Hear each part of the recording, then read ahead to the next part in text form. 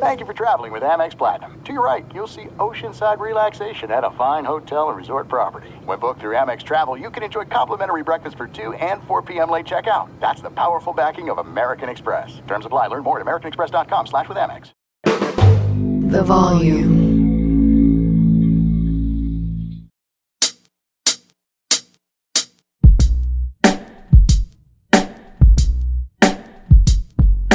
This is Prime Cuts, the best of the Colin Cowherd podcast, loaded last couple of weeks. Nick Wright and I discuss Stephon Diggs and the Bills' powder keg and the frustrations Nick has with Twitter under Elon Musk. Jason McIntyre tries to sell me on a couple of NFL bets. Hoops Tonight host Jason Timpf and I talk about the wild overreaction to Victor Wembanyama's Summer League debut. And the 3 and Out host John Middlekauff and I discuss lots of NFL topics. But first, my top takes of the week. So, one of the reasons you should be a nice guy or a nice woman is because if you work at a company long enough, many of the people you work with will splinter off, they'll leave, they'll move to another department, they'll move to a rival, they'll move cross town, they'll leave.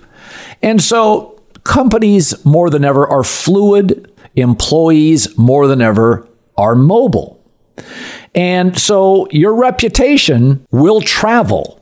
My dad used to say all the time, be nice to people, lubricate society, because at some point your career will be decided by rooms you're not in. You know, people, management will vote on you, owners will discuss you. And so Kyler Murray is viewed recently as being dysfunctional. But Cliff Kingsbury, he was his coach. Cliff left, has all sorts of info on Kyler Murray. Steve Keim, GM, left, has all sorts of info. Keim also had a staff. Kingsbury had a staff. Look at the people over the last 3 years that have been with the Cardinals, executives, coaches, players, Larry Fitzgerald, that are now gone. And when people ask all those people about the Cardinals, they ask about one person in particular, Kyler Murray. So I defended Kyler Murray pretty righteously for his first 3 years.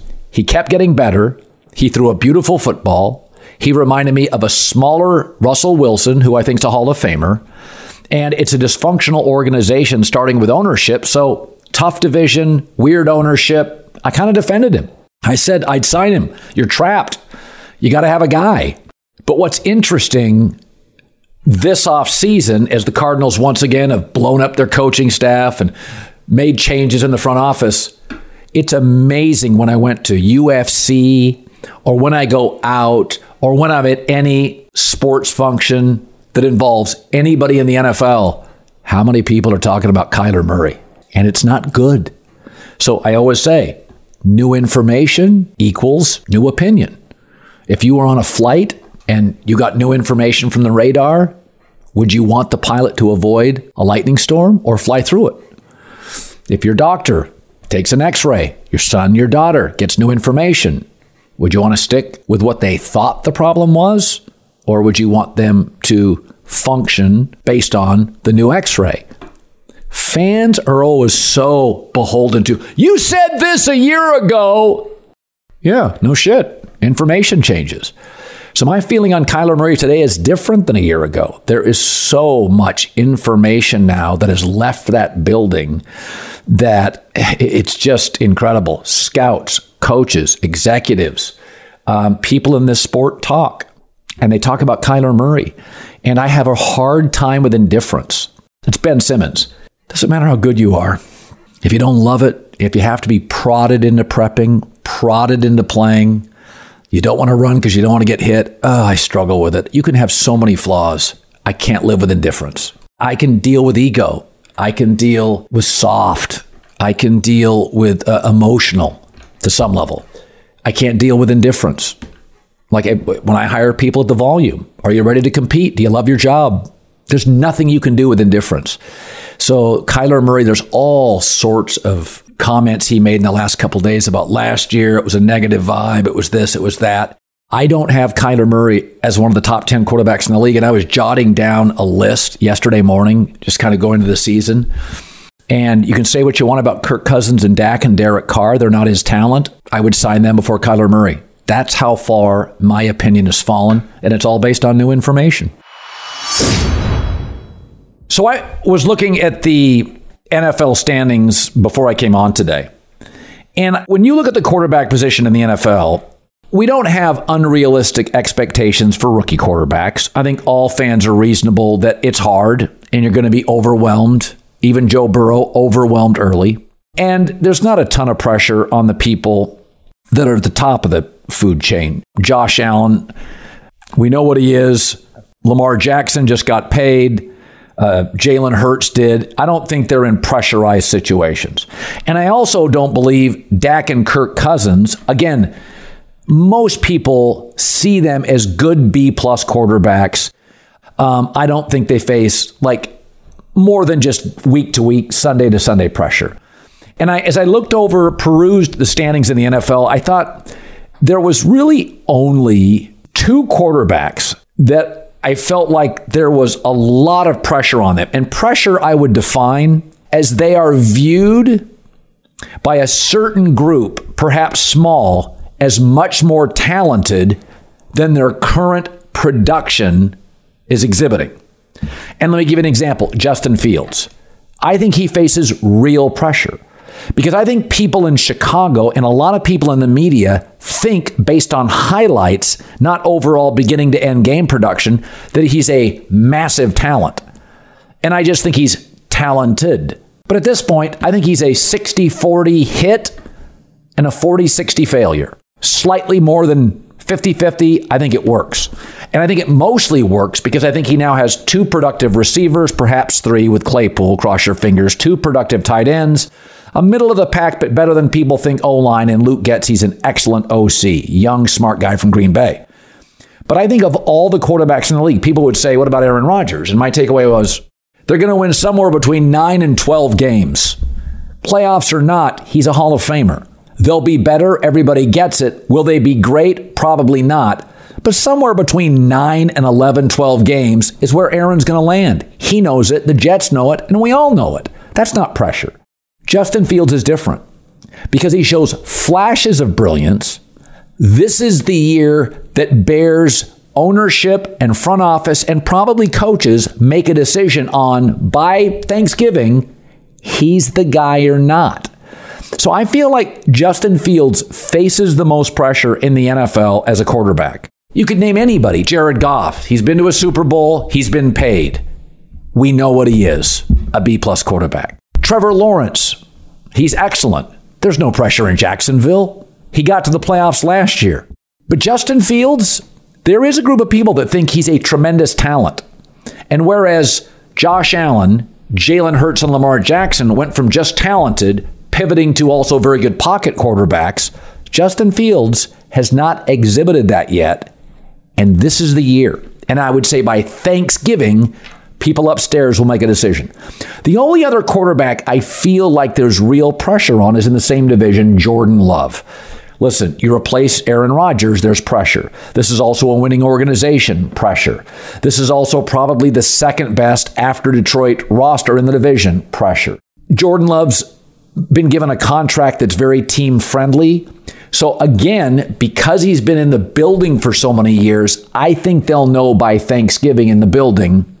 I had an agent that once said this, Nick Kahn, your bosses will make a decision on your career 9 months before they tell you.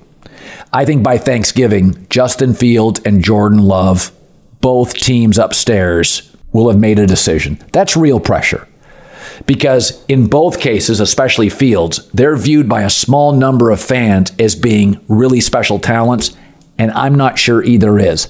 But both will feel that pressure this season. So, I asked Jimmy Johnson years ago about leadership and what is leadership. And he didn't have an answer for it, but he said Troy Aikman was a leader, but he couldn't pinpoint what it was. And, one of the first times I was really impressed with Dak Prescott. And I wasn't blown away with him. I watched him play at Mississippi State. I thought he was a better thrower than Tebow. But I'm like, this guy, there was a reason he got picked in the 4th round. Dan Mullen once told me, the former Mississippi State coach, they never thought he was, an NFL quarterback. But one of the things that impressed me very early on with him is Dak Prescott's intangibles and Dez Bryant, who basically the Cowboys had to babysit out of college. They had to have a security team, which I'm not sure if Dez has ever acknowledged that or admitted. That's just a lot for a team to have to worry about. That after college, you're not prepared to stay out of trouble. It was hard for the Cowboys. Security detail around the clock. And Dak Prescott had to deal with that right out of the gate, goes 13-3 as a rookie, and had that puppy hovering over him. And that's the kind of thing that explains Dak Prescott's mental toughness. He's dealt with injuries. He's dealt with criticism. He dealt with the COVID season. He's dealt with some controversy. And Dak Prescott has always been his very strongest in those moments. He's not an elite arm talent. He's not. He's athletic, but not super mobile. His arm's fine. It's not special. He's accurate enough, but not elite. He's a B+ quarterback. But he dealt with Dez Bryant and the neediness and the high maintenance, and it didn't get in the way of wins before the Cowboys finally just said enough is enough, as they should have. It's going to be interesting to watch Josh Allen with Stephon Diggs. Now, Stephon Diggs, in my opinion, is a better player than Dez Bryant and is not nearly that difficult. But with both Kirk Cousins and with Josh Allen, after a couple years, you see the theatrics. And you hear the concerns. And Buffalo is clearly, if you watch the draft, a receiver, a tight end, free agency, they went out and got another running back. They're trying to be less reliant on Stephon Diggs. This is where leadership will come in with Josh Allen. Now, Josh is a better athlete than Dak Prescott. Bigger arm, more mobile, better athlete. Up and down the board. A+, A. But leadership is Dak's strength. And when you can be a great player and a great talent and a great leader, Mahomes or Burrow, that's when you separate. To this point, we know Josh Allen is a great athlete. This will be the leadership year, dealing with Stephon Diggs in this drama. And at some point, Tom Brady went to Bill Belichick.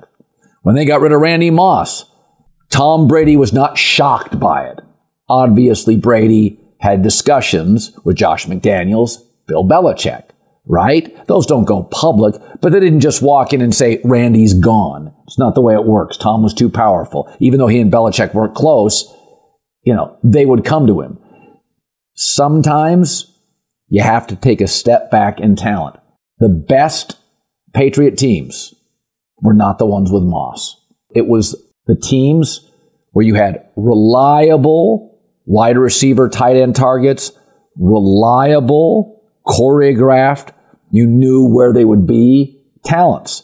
So the NFL, the margins are too tight for drama. The noisiest team every offseason is one of the more disappointing teams every offseason. So I'm really interested to watch Josh Allen this year. First time, real drama.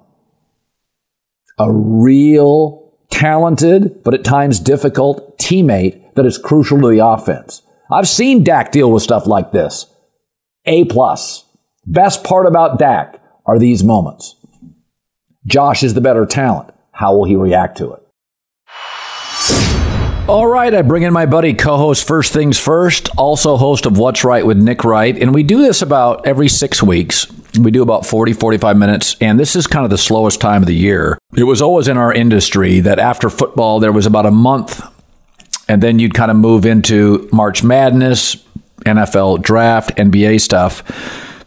But it used to be that I look forward to August, but Sean McVay screwed that up by not playing any starters in the NFL and going 8-0. So the preseason now is reduced to talking about CJ Stroud and Bryce Young. I mean, it is amazing that August used to be a time that I really looked forward. You know, it was post NBA trade deadline, and it was like, you know, you go take a 10-day vacation, and then you're like, all right, some of this stuff last year, Kenny Pickett was my primary topic in August. It's not great. I mean, I'm not saying you weren't great, but it's just August, because of NBA movement and because every summer there's a KD trade demand or a Dame trade demand and these things that seem to drag on.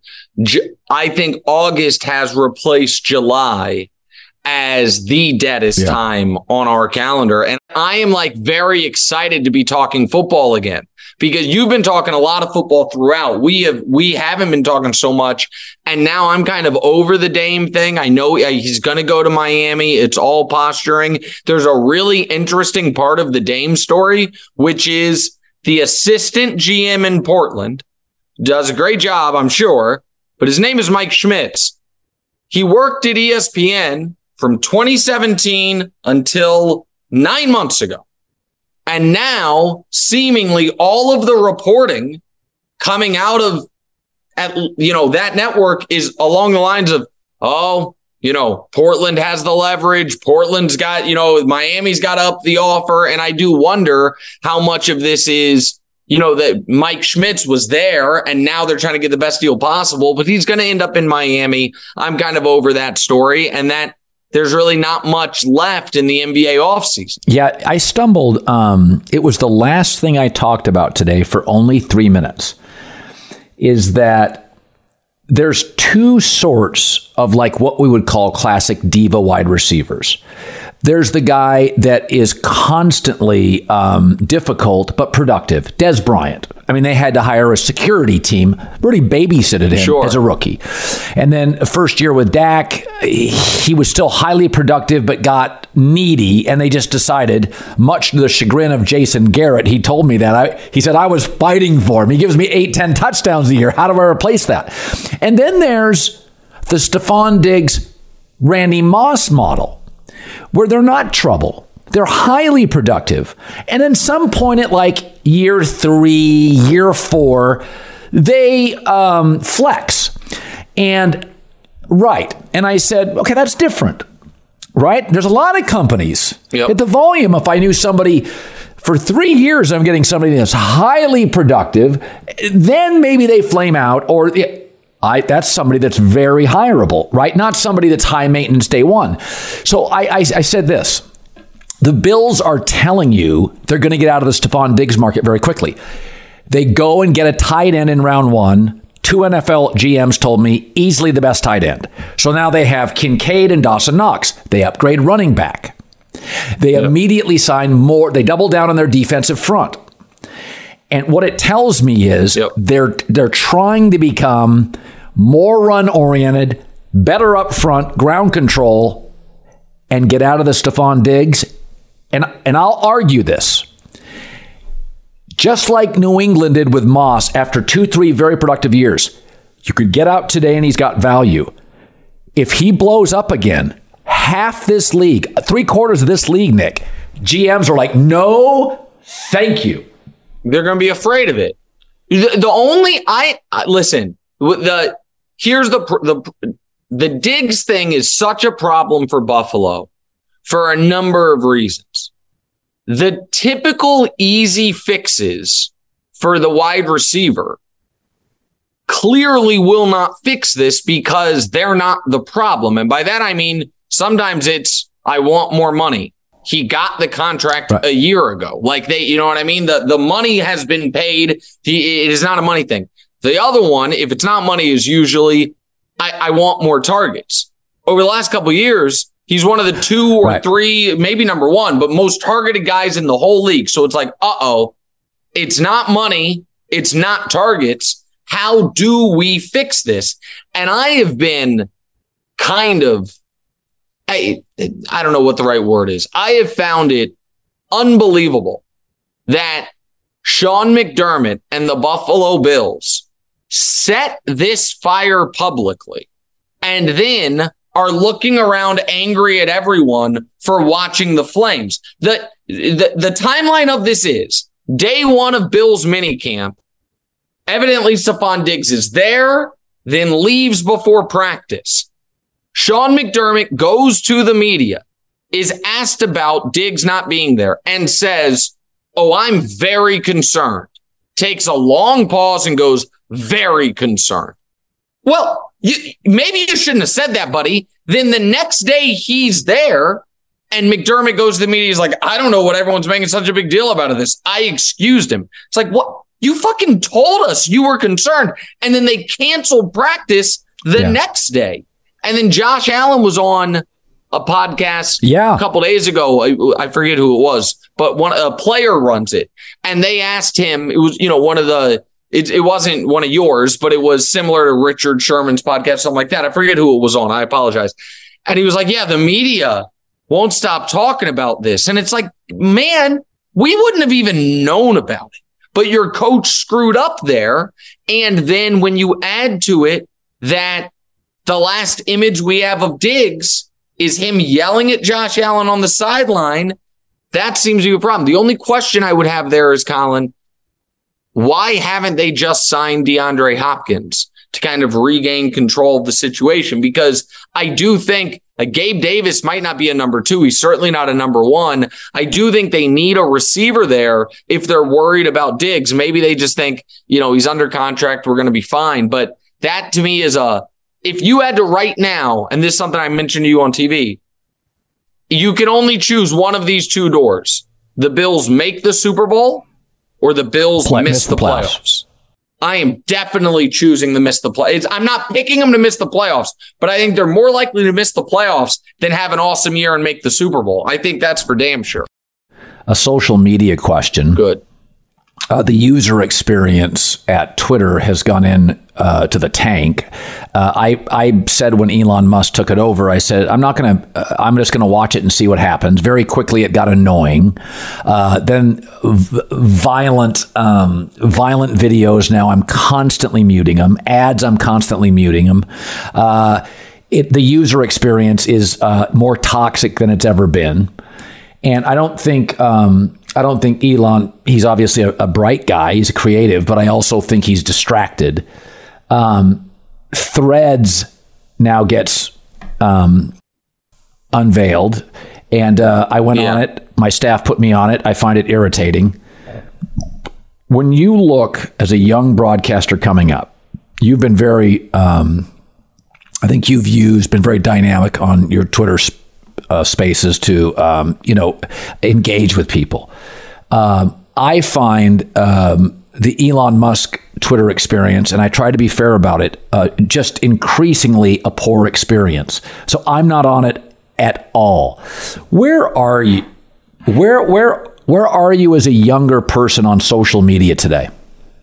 So there's a bunch of social media stuff I'd actually like to talk to you about. So for me, it was kind of a sad choice I made, but that I felt I needed to do it, or it was good for me to do it, because I do miss out on some interactions. I miss out on maybe some ideas I wouldn't otherwise have thought of. But 5 years ago, around the time I started to have a real national profile, just said, I am almost never looking at my mentions. I am not engaging in it whatsoever, except for, if people don't know, back when Twitter was, pre-Musk, if you were verified, you had a separate mentions tab that would only show you tweets from other verified people. And so what that would mean is, if any athletes, if any other journalists, if any other broadcasters were engaging with what I was saying, positively or negatively, I would see it. And that maybe people can say that's elitist, I'm not listening, but it was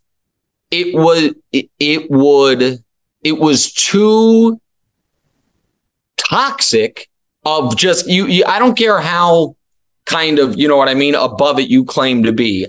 If you have thousands of strangers saying basically you suck, it's going to get in your head somehow. And the flip side is if you have thousands of strangers saying you're the greatest, it's going to get in your head somehow. And the things that you talked to Ethan Strauss about this, the things that get the most applause on social media are not necessarily representative of the things that are what I use social media for, which is a professional vehicle. You know what I mean? And so I stopped looking at my mentions. So like to this day, just yesterday at the Yankee game, some guy came up to me, was like, man, I don't know why so many people effing hate you. I think you're great. And it was like nice of him. But I also I was like, honestly, I'm blissfully unaware these days of how many people hate me, because you got to find you better see me in person and tell me. And I have seen, so that's a very long, and it's not even a full answer. The reason I mentioned it, Musk ripping off that verified tab to mean anything was to me very damaging on my ability to engage with anyone on Twitter. Very damaging. And so that to me that's a shame. Now then you have hey, sign up for Blue Sky. Yeah. I got an invite code. And then it's sign up for Spill. And then yesterday it was Threads. And I'll probably be a begrudging late adopter, but I don't know, man. I got 600,000 followers on Twitter. I also am blessed to have a platform outside of social media where if you want to see what I have to say, I'm on television every day. I do a podcast. It's not my only outlet. Let me just run this by my lawyer is a really helpful phrase to have in your back pocket. Legal Shield has been giving legal peace of mind for over 50 years. They connect you to a vetted law firm in your state for an affordable monthly fee. Want an experienced set of eyes on a contract's fine print? Or you finally want to get that will done? Legal Shield has a dedicated group of lawyers who have your back, no matter what the future brings. Sign up today at LegalShield.com/iHeart. PPLSI does not provide legal representation or advice. See a plan for complete terms. There are some things that are too good to keep a secret. Like how your Amex Platinum card helps you have the perfect trip. I'd like to check into the Centurion Lounge. Or how it seems like you always get those hard-to-snag tables. Ooh, yum. And how you get the most out of select can't-miss events. With access to the Centurion Lounge, Resi Priority Notified, and Amex card member benefits at select events, you'll have to share. That's the powerful backing of American Express. Terms apply. Learn more at americanexpress.com/withAmex. So I remember I lived in Connecticut 9 years ago, and I remember exactly where I was. I was in my driveway. I was on my cell phone, and you and I would talk about once a month about business and stuff. And I said to you, just be patient. We'll work together. I said, I respect you. You like the right stuff. You're not overly dramatic. You have a sense of humor. You probably don't remember this call, but I do. I remember we had a gravel driveway. And so it was probably 10 years because it took us a year to fix it. And all the gravel would get stuck in our tires. So we made it, cement.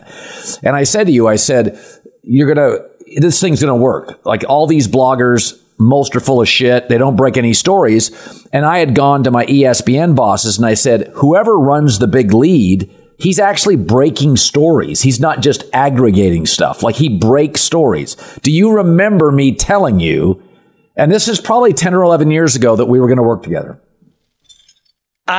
Can I say I vaguely recall that, Colin? I know we would have conversations from time to time about the industry, the business, which way it was headed, because you could already see kind of the tea leaves were shifting. Things were moving kind of quickly, but also slowly, the same way cable's erosion is happening now. You could kind of see how blogs, which had kind of disrupted newspapers and sports, all of a sudden blogs start to get phased out as social media pops up.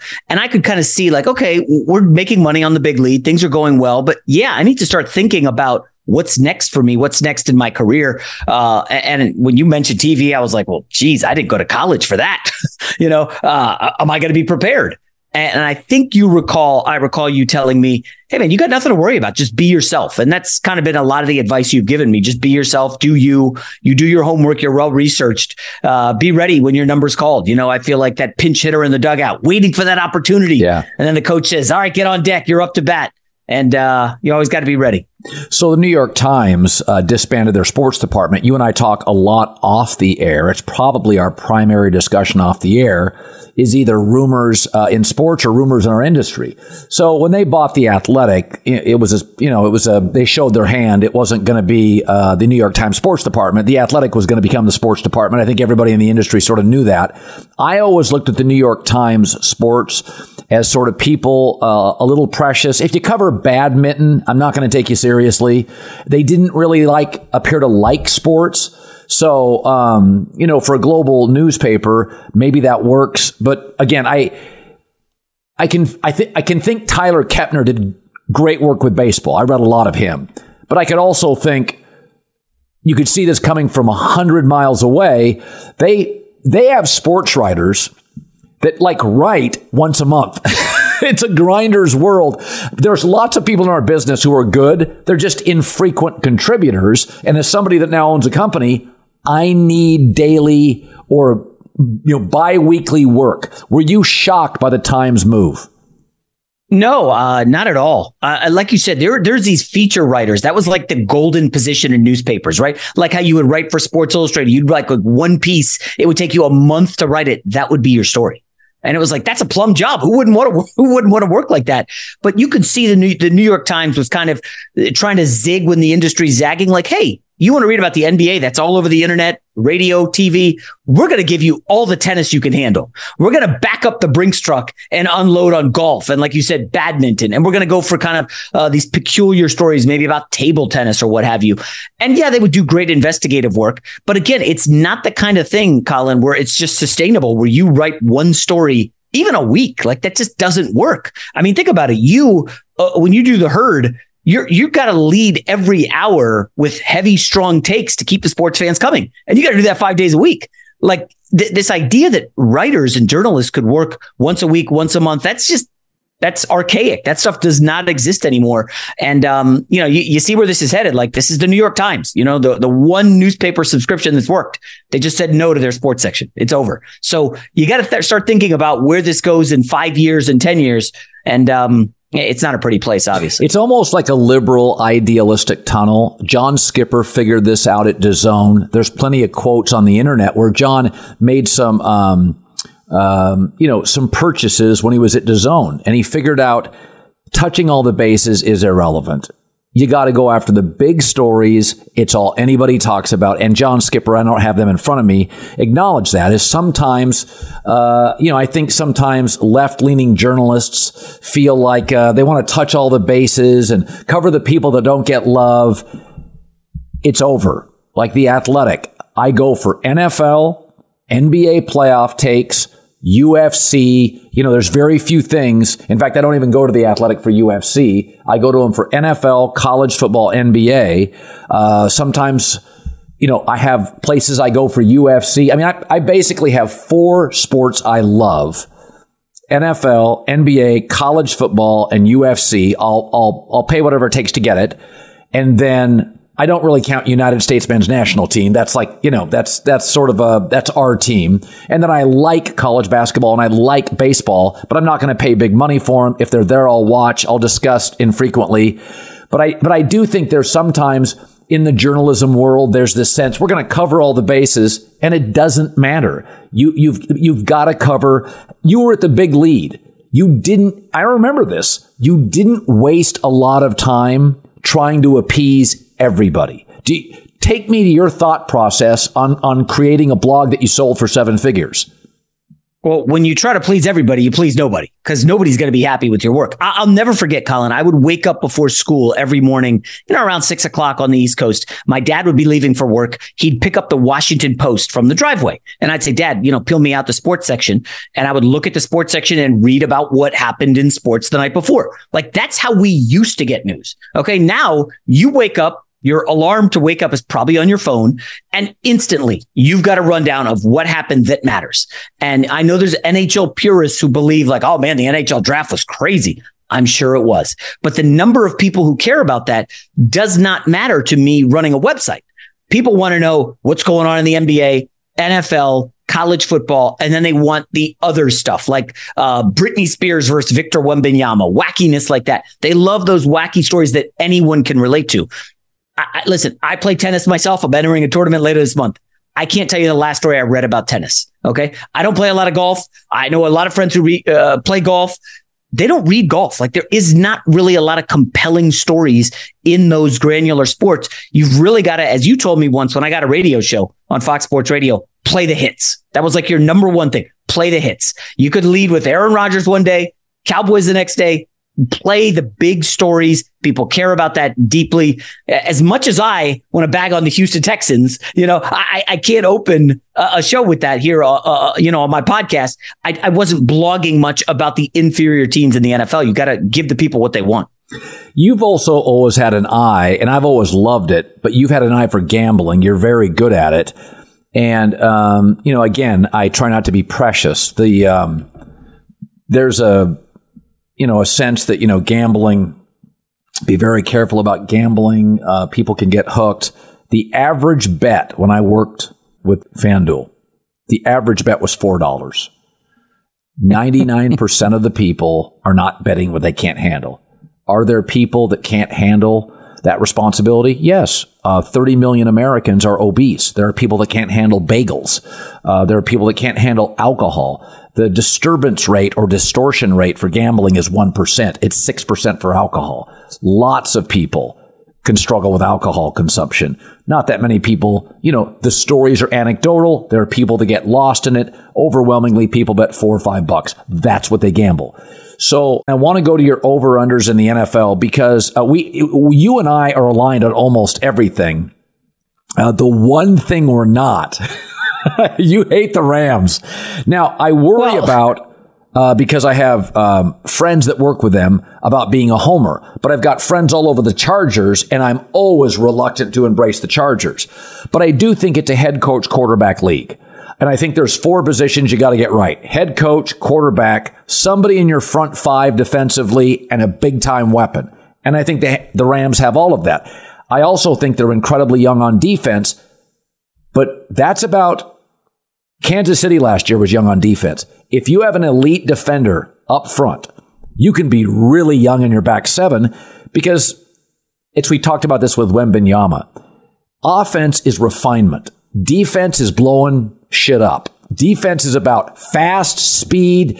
Can you disturb the offense? Young defenses, the Jets have all sorts of young players.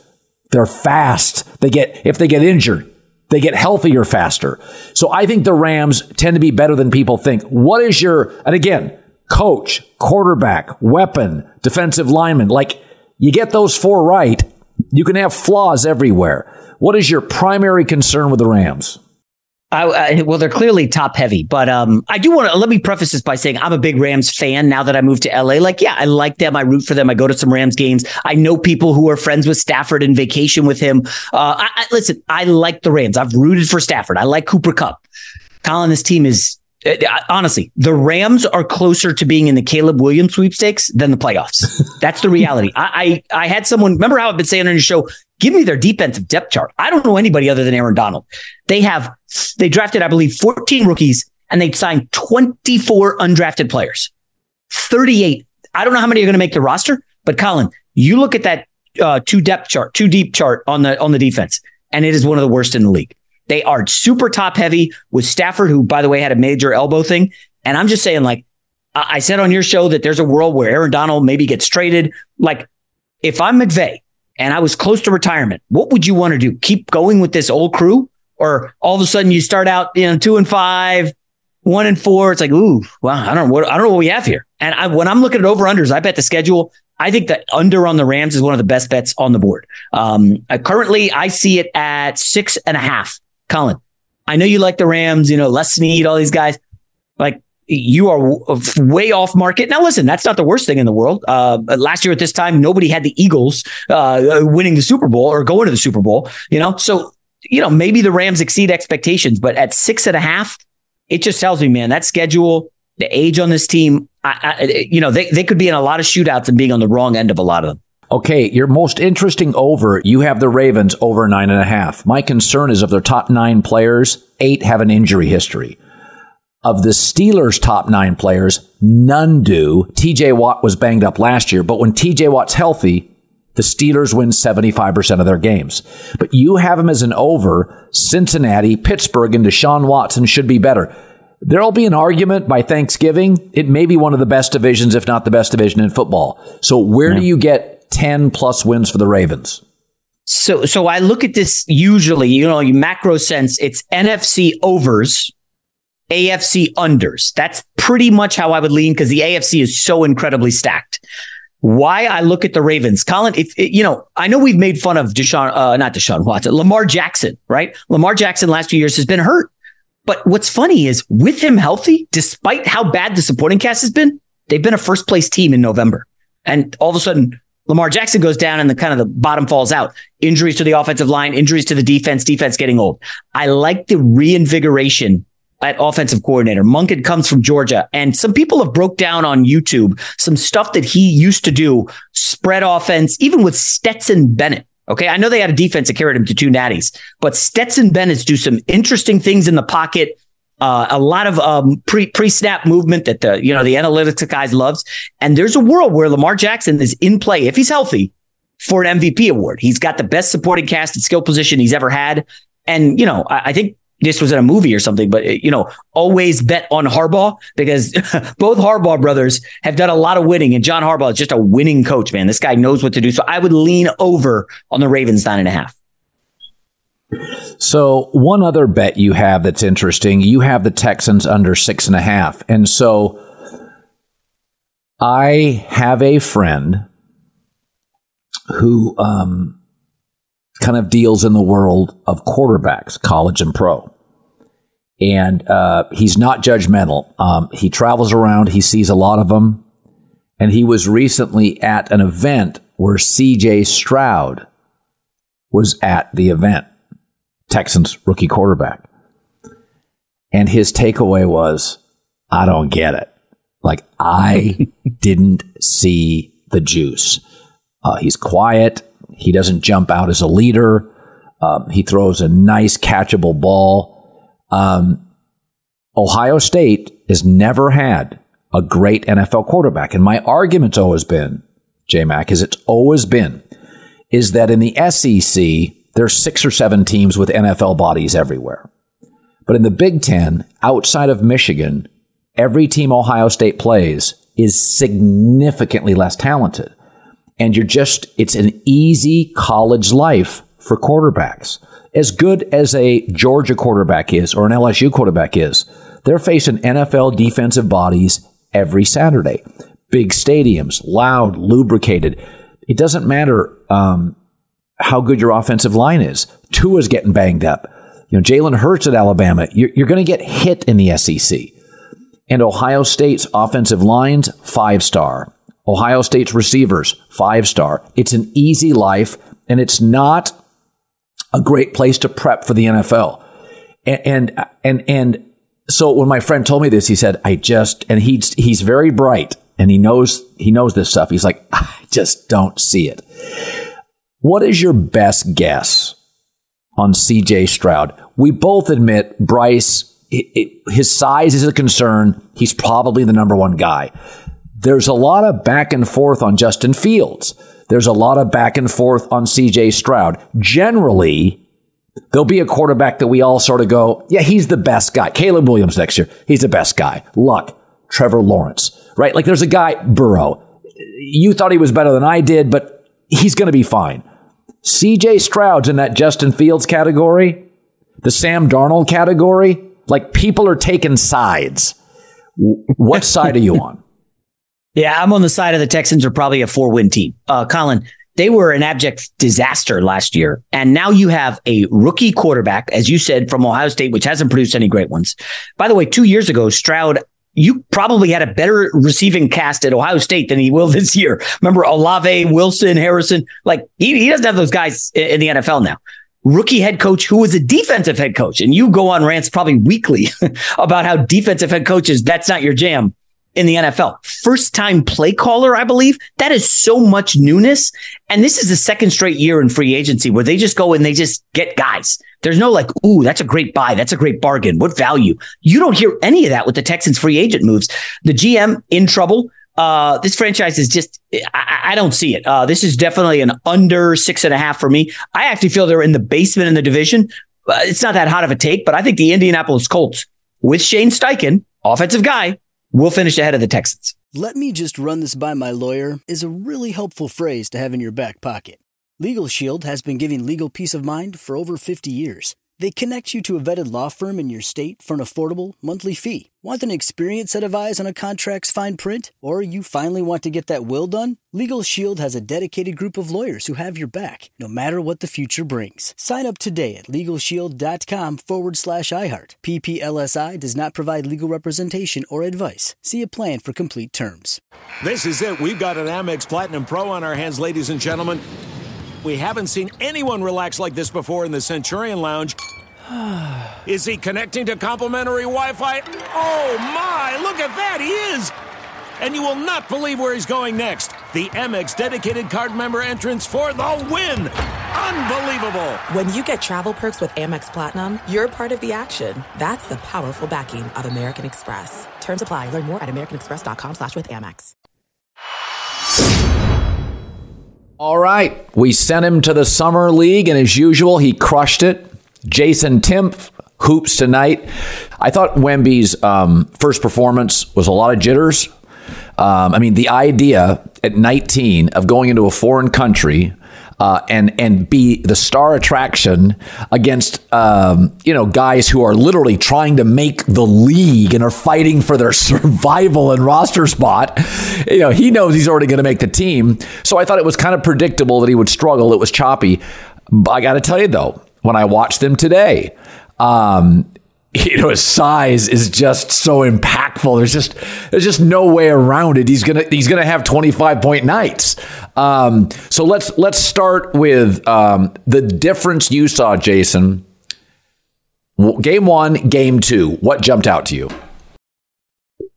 This is so funny to me. That news cycle was objectively hilarious. It's like, okay, here's this guy who already has been good against pros in France, who already was great against the G League Ignite team, like destroyed them in 2 games in America a few months back, in like 1 game in Summer League, and everyone was rewriting whether or not this prospect was worth all of the hype. And then big shock, he comes out with 27 and 12 with 3 blocks today. The big thing that stood out to me was just process. Like, honestly, I looked over at Carson and Logan, our Nerd Sesh guys, right before the game, and I'm like, I wonder if they're gonna play basketball or just throw him the bat, or just throw him the ball and let him play ISO pickup ball. And that's what they did in that first game. For several possessions, he's just standing on the wing, dribbling like he's Kevin Durant against Kai Jones. And that's literally the hardest way to play basketball. And, I kind of did a little thing on my show today. Every young player has a floor and a ceiling, and their floor is mainly based on what they're already great at. And then their ceiling is based on whether or not they can address their weaknesses. He has things that he's great at. He's the greatest combination of height and length and coordination of any center that we've ever seen. He's already got great defensive instincts and a good amount of offensive polish. So if you play easy basketball with him, he will excel. There was a sequence at the end of this game where he set a ball screen. There was a switch. He flashed to the middle of the floor. They threw him the ball, and he just quick shot a little turnaround fadeaway over his right shoulder to get it back to 4. Very next possession, guy drives along the left side. The rim protector gets occupied. He just relocates to the left wing and takes a wide open catch and shoot 3, and he makes it to get it back to 1. I'm like, this is what it's going to look like in San Antonio. real basketball, where he has an opportunity to demonstrate what he's great at. And I'm not surprised at all that he popped in that setting. I thought all of the reaction to game one was really misplaced, disrespectful to what he's already accomplished as a pro. And just, it was predictable that he would bounce back the way he did today. Yeah, in the game one and game two, there was a moment where somebody ripped the ball out of his hands. And I do think, like, if somebody said to me, like, what's the one glaring weakness? I would say weakness. He's 19. Like, guys are, he put the ball up a couple times and guys just grabbed it and pulled it out of his hands. And it's like, yeah, you can tell when you start looking at these veteran NBA guys, they look like they've been in a professional weight room for 7 years. Like, it's just different definition. So if you told me, like, I could see them building a schedule and saying, and I said this with OKC, they should do it for Chet Holmgren. 58 games, just take some road trips off. Stay home, lift weights for 4 days instead of that 2-team road trip to say, Houston, Orlando, stay home. Eat, work out, try to make as many home games as you can, right? And have a limited road schedule. Not that you don't need to go on the road, but there'll be times I just want him to stay home, sleep, eat, lift, and play 58 games. And I feel that way with Wemby. It's like, obviously he has his motors running. I mean, when you were 19, you could polish off 2 turkey sandwiches, glass of milk, 2 cookies. Hour later, you're starving, right? Like, that's who he is. He's 19. He's going to burn 7,000 calories. And it's like, the only thing I look at, I think he just needs to get stronger. He needs just nights off. Because, I've talked to NBA guys about this. You start burning calories when you're 19, 20, 21, 22. It's hard to keep weight on. If you're playing 40 a night in this, because a lot of these guys, Jason, especially college guys, they didn't play any defense in college. You match up zones and you kind of guard a space. It's the first time you've had to guard a guy. So, like, it is a whole different ballgame. So I think he's just going to get a little bit stronger. But there were a couple, when he did those back-to-back dunks, there are these moments of, like, he's just going to get some. Like, when a player's great? When you perfectly defend them and they score. Like, length is undefeated. Like, it just wins all the time. If Durant's 6'8", he's not the same player. He's just really, really good. So, and I thought, I will tell you this, he's a really gracious kid. Like, I think he's really grateful for it. And I think it matters. Like, I don't see I think he's just really, very grateful for it. I don't know. I think he's got the perfect, I'm going to throw a theory really quickly. So Popovich got lucky. Robinson, Duncan, like the nicest guys in the world, right? Yeah. Then he gets Kawhi, who's difficult, right? And he leaves and he says to himself, I'm not doing that. Wemby has got an old school, grateful personality a little old school, right?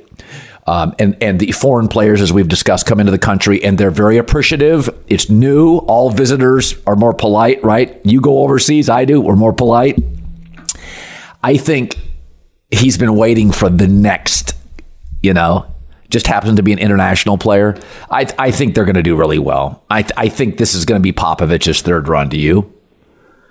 Absolutely. I mean, the beauty of having a personality like that at a position like that, if you think about Duncan, is it makes it really easy to bring different types of volatile ball handlers around him.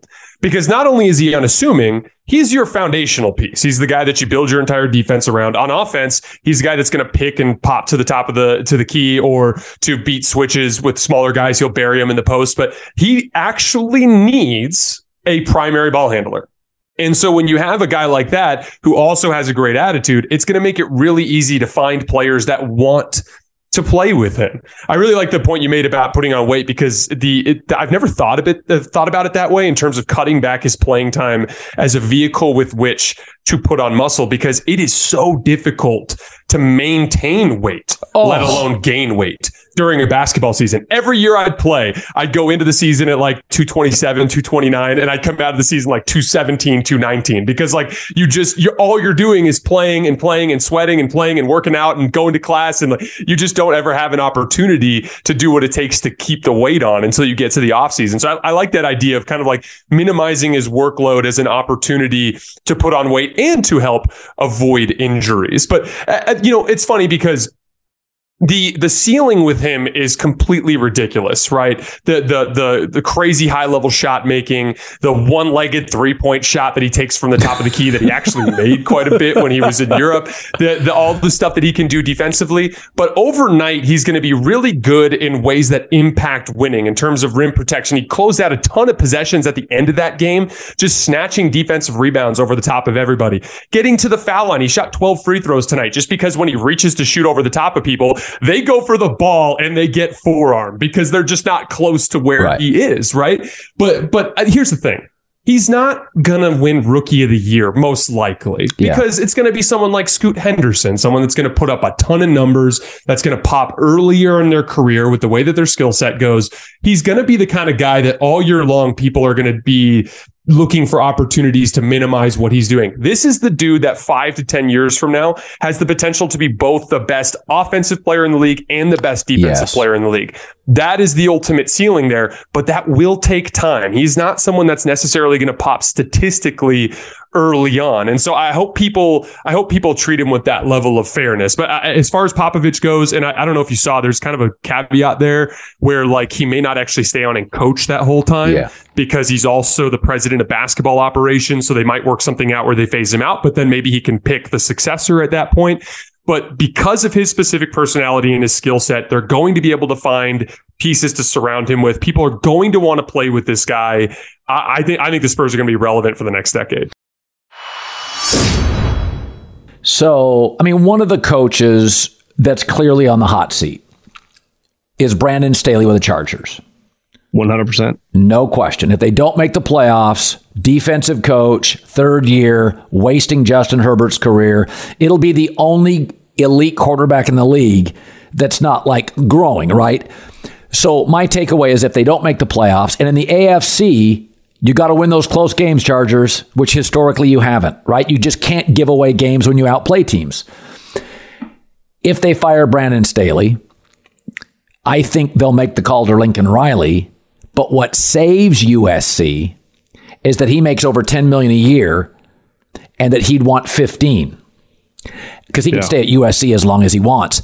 And I think Kellen Moore would get the job because the Spanoses historically don't spend on coaches. You could give Kellen 4.5, 4.5, 5.5, 6.5. But I think the two coaches, because you can't go from defensive coach to defensive coach. If no, you'd have to go offense. And my guess is the people in LA would say, take Lincoln. Bruin fans would certainly scream that. But I think Kellen Moore would be next in line. So to me, Brandon Staley has the most heat on him in the league. Is there a second? That's a good question. I think Jerry's shown to be a little more patient. In fairness, Mike, for 2 years that they have been successful, and it's not like they're going up against the bar where it's NFC championship or bust, right? They haven't been in one in 2.5 decades. I would say, it feels like the Tomlin and the Harbaugh feel a little bit untouchable. I saw a story today, and you and I have talked about this over the last several months. It's unique because this guy's won 6 Super Bowls. But there is a weird elephant in the room pressure on Bill. I think there was tangible pressure of him being aggressive and stealing his offensive coordinator from his good friend Nick Saban. Obviously, they have a relationship, but Nick doesn't love losing offensive coordinators all the time. Like, he fights to keep those guys. They usually go on to be head coaches, not another offensive coordinator. I guess Brian Daboll did it too, but I think there's enough smoke where there is no one's acting like Belichick's the village idiot. But isn't there just a time where every coach, usually it doesn't go like Popovich, where you just don't win for 7-8 years and kind of get to survive. Usually during that period, it ends. I don't care how many championships you have in the history of sports. And how are they going to be that good relative to the AFC, Colin? And also, if you read Ian O'Connor's book on Belichick or Jeff Benedict's, when you start reading these books, it's pretty clear that the Kraft family, Robert, Stephen, somebody, has been at least one of the sources for some of the Belichick criticism. 100%. So it's Bill...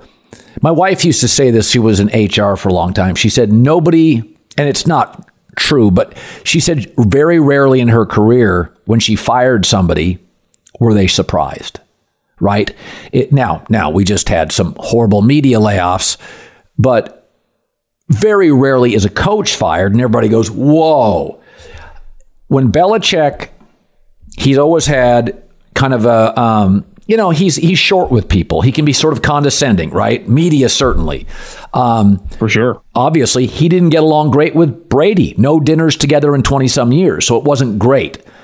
But for the Krafts or somebody in their circle, there's a lot of inside information critical of Bill in those books. It had to come somebody in that family or near it. I think they would first go to him and talk about a consulting, 7-figure consulting role. But fourth place is fourth place. And I think the minute he went defensive coordinator to offensive coordinator, he sort of laid the groundwork. Because what happened is he not only made the offense worse, it's a little bit of a speed bump for Mac Jones. And reportedly, Ben Volen said this week that Mac Jones and his family have forged a relationship with the Krafts.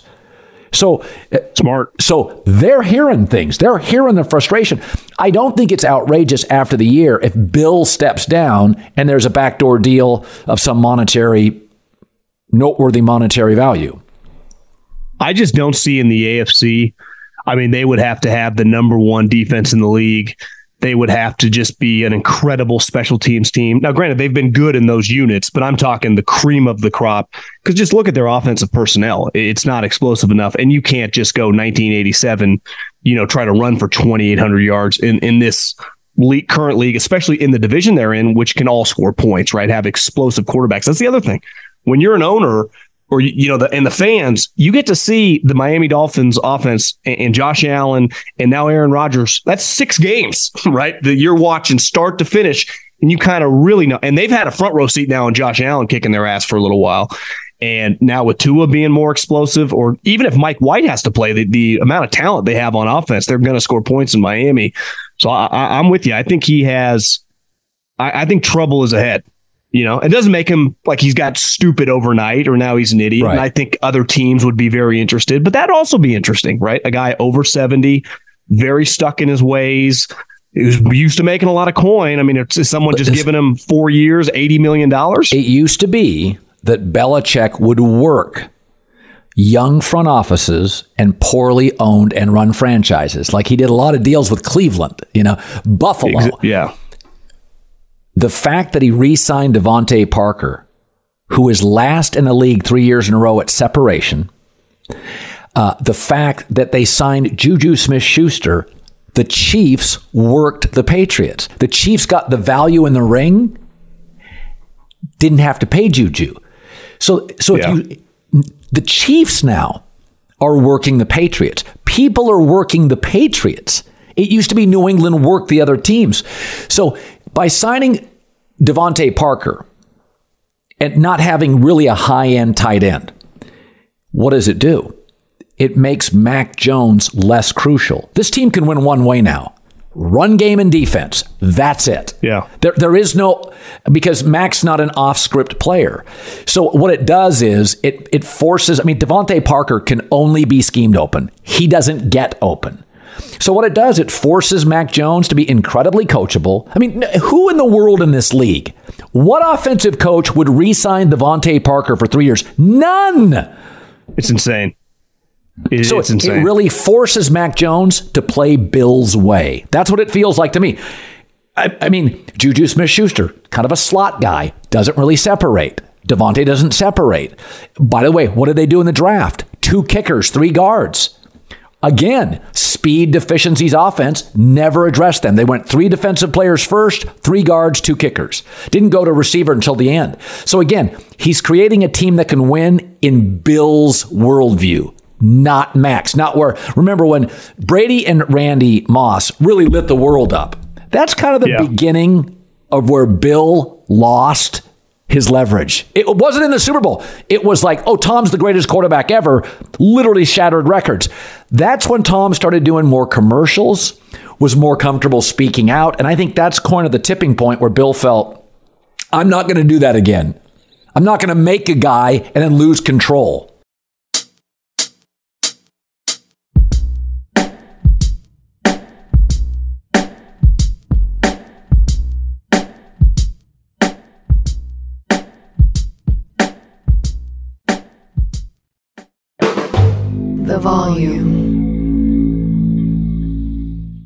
Top Thrill 2 is like no other course. 2 420-foot vertical speedways, 3 launches. All right, let's talk strategy. Copy that, driver. Go for maximum acceleration off the start. Roger that. You've got a short straightaway to push from 0 to 74 on the first vertical speedway. And what about the rollback? Rollback will set you up for an explosive reverse climb 420 feet in the sky so you reach 0 G's in total weightlessness. 420 feet of straight-up speed. Let's get it. Top Thrill 2, the world's tallest and fastest triple-launch stratocoaster. Get your tickets at cedarpoint.com. Open a limited-time 11-month certificate at Kemba Financial Credit Union. At 5.25% APY, it's more than triple the national average, plus it's a safe and secure way to grow your money. Visit your local branch or kemba.org/cb for details. Offer expires May 31st, 2024. APY equals annual percentage yield. Restrictions apply. $500 minimum and $250,000 maximum deposit. Advantage status required. Comparison based on bank rate average. Federally insured by NCUA.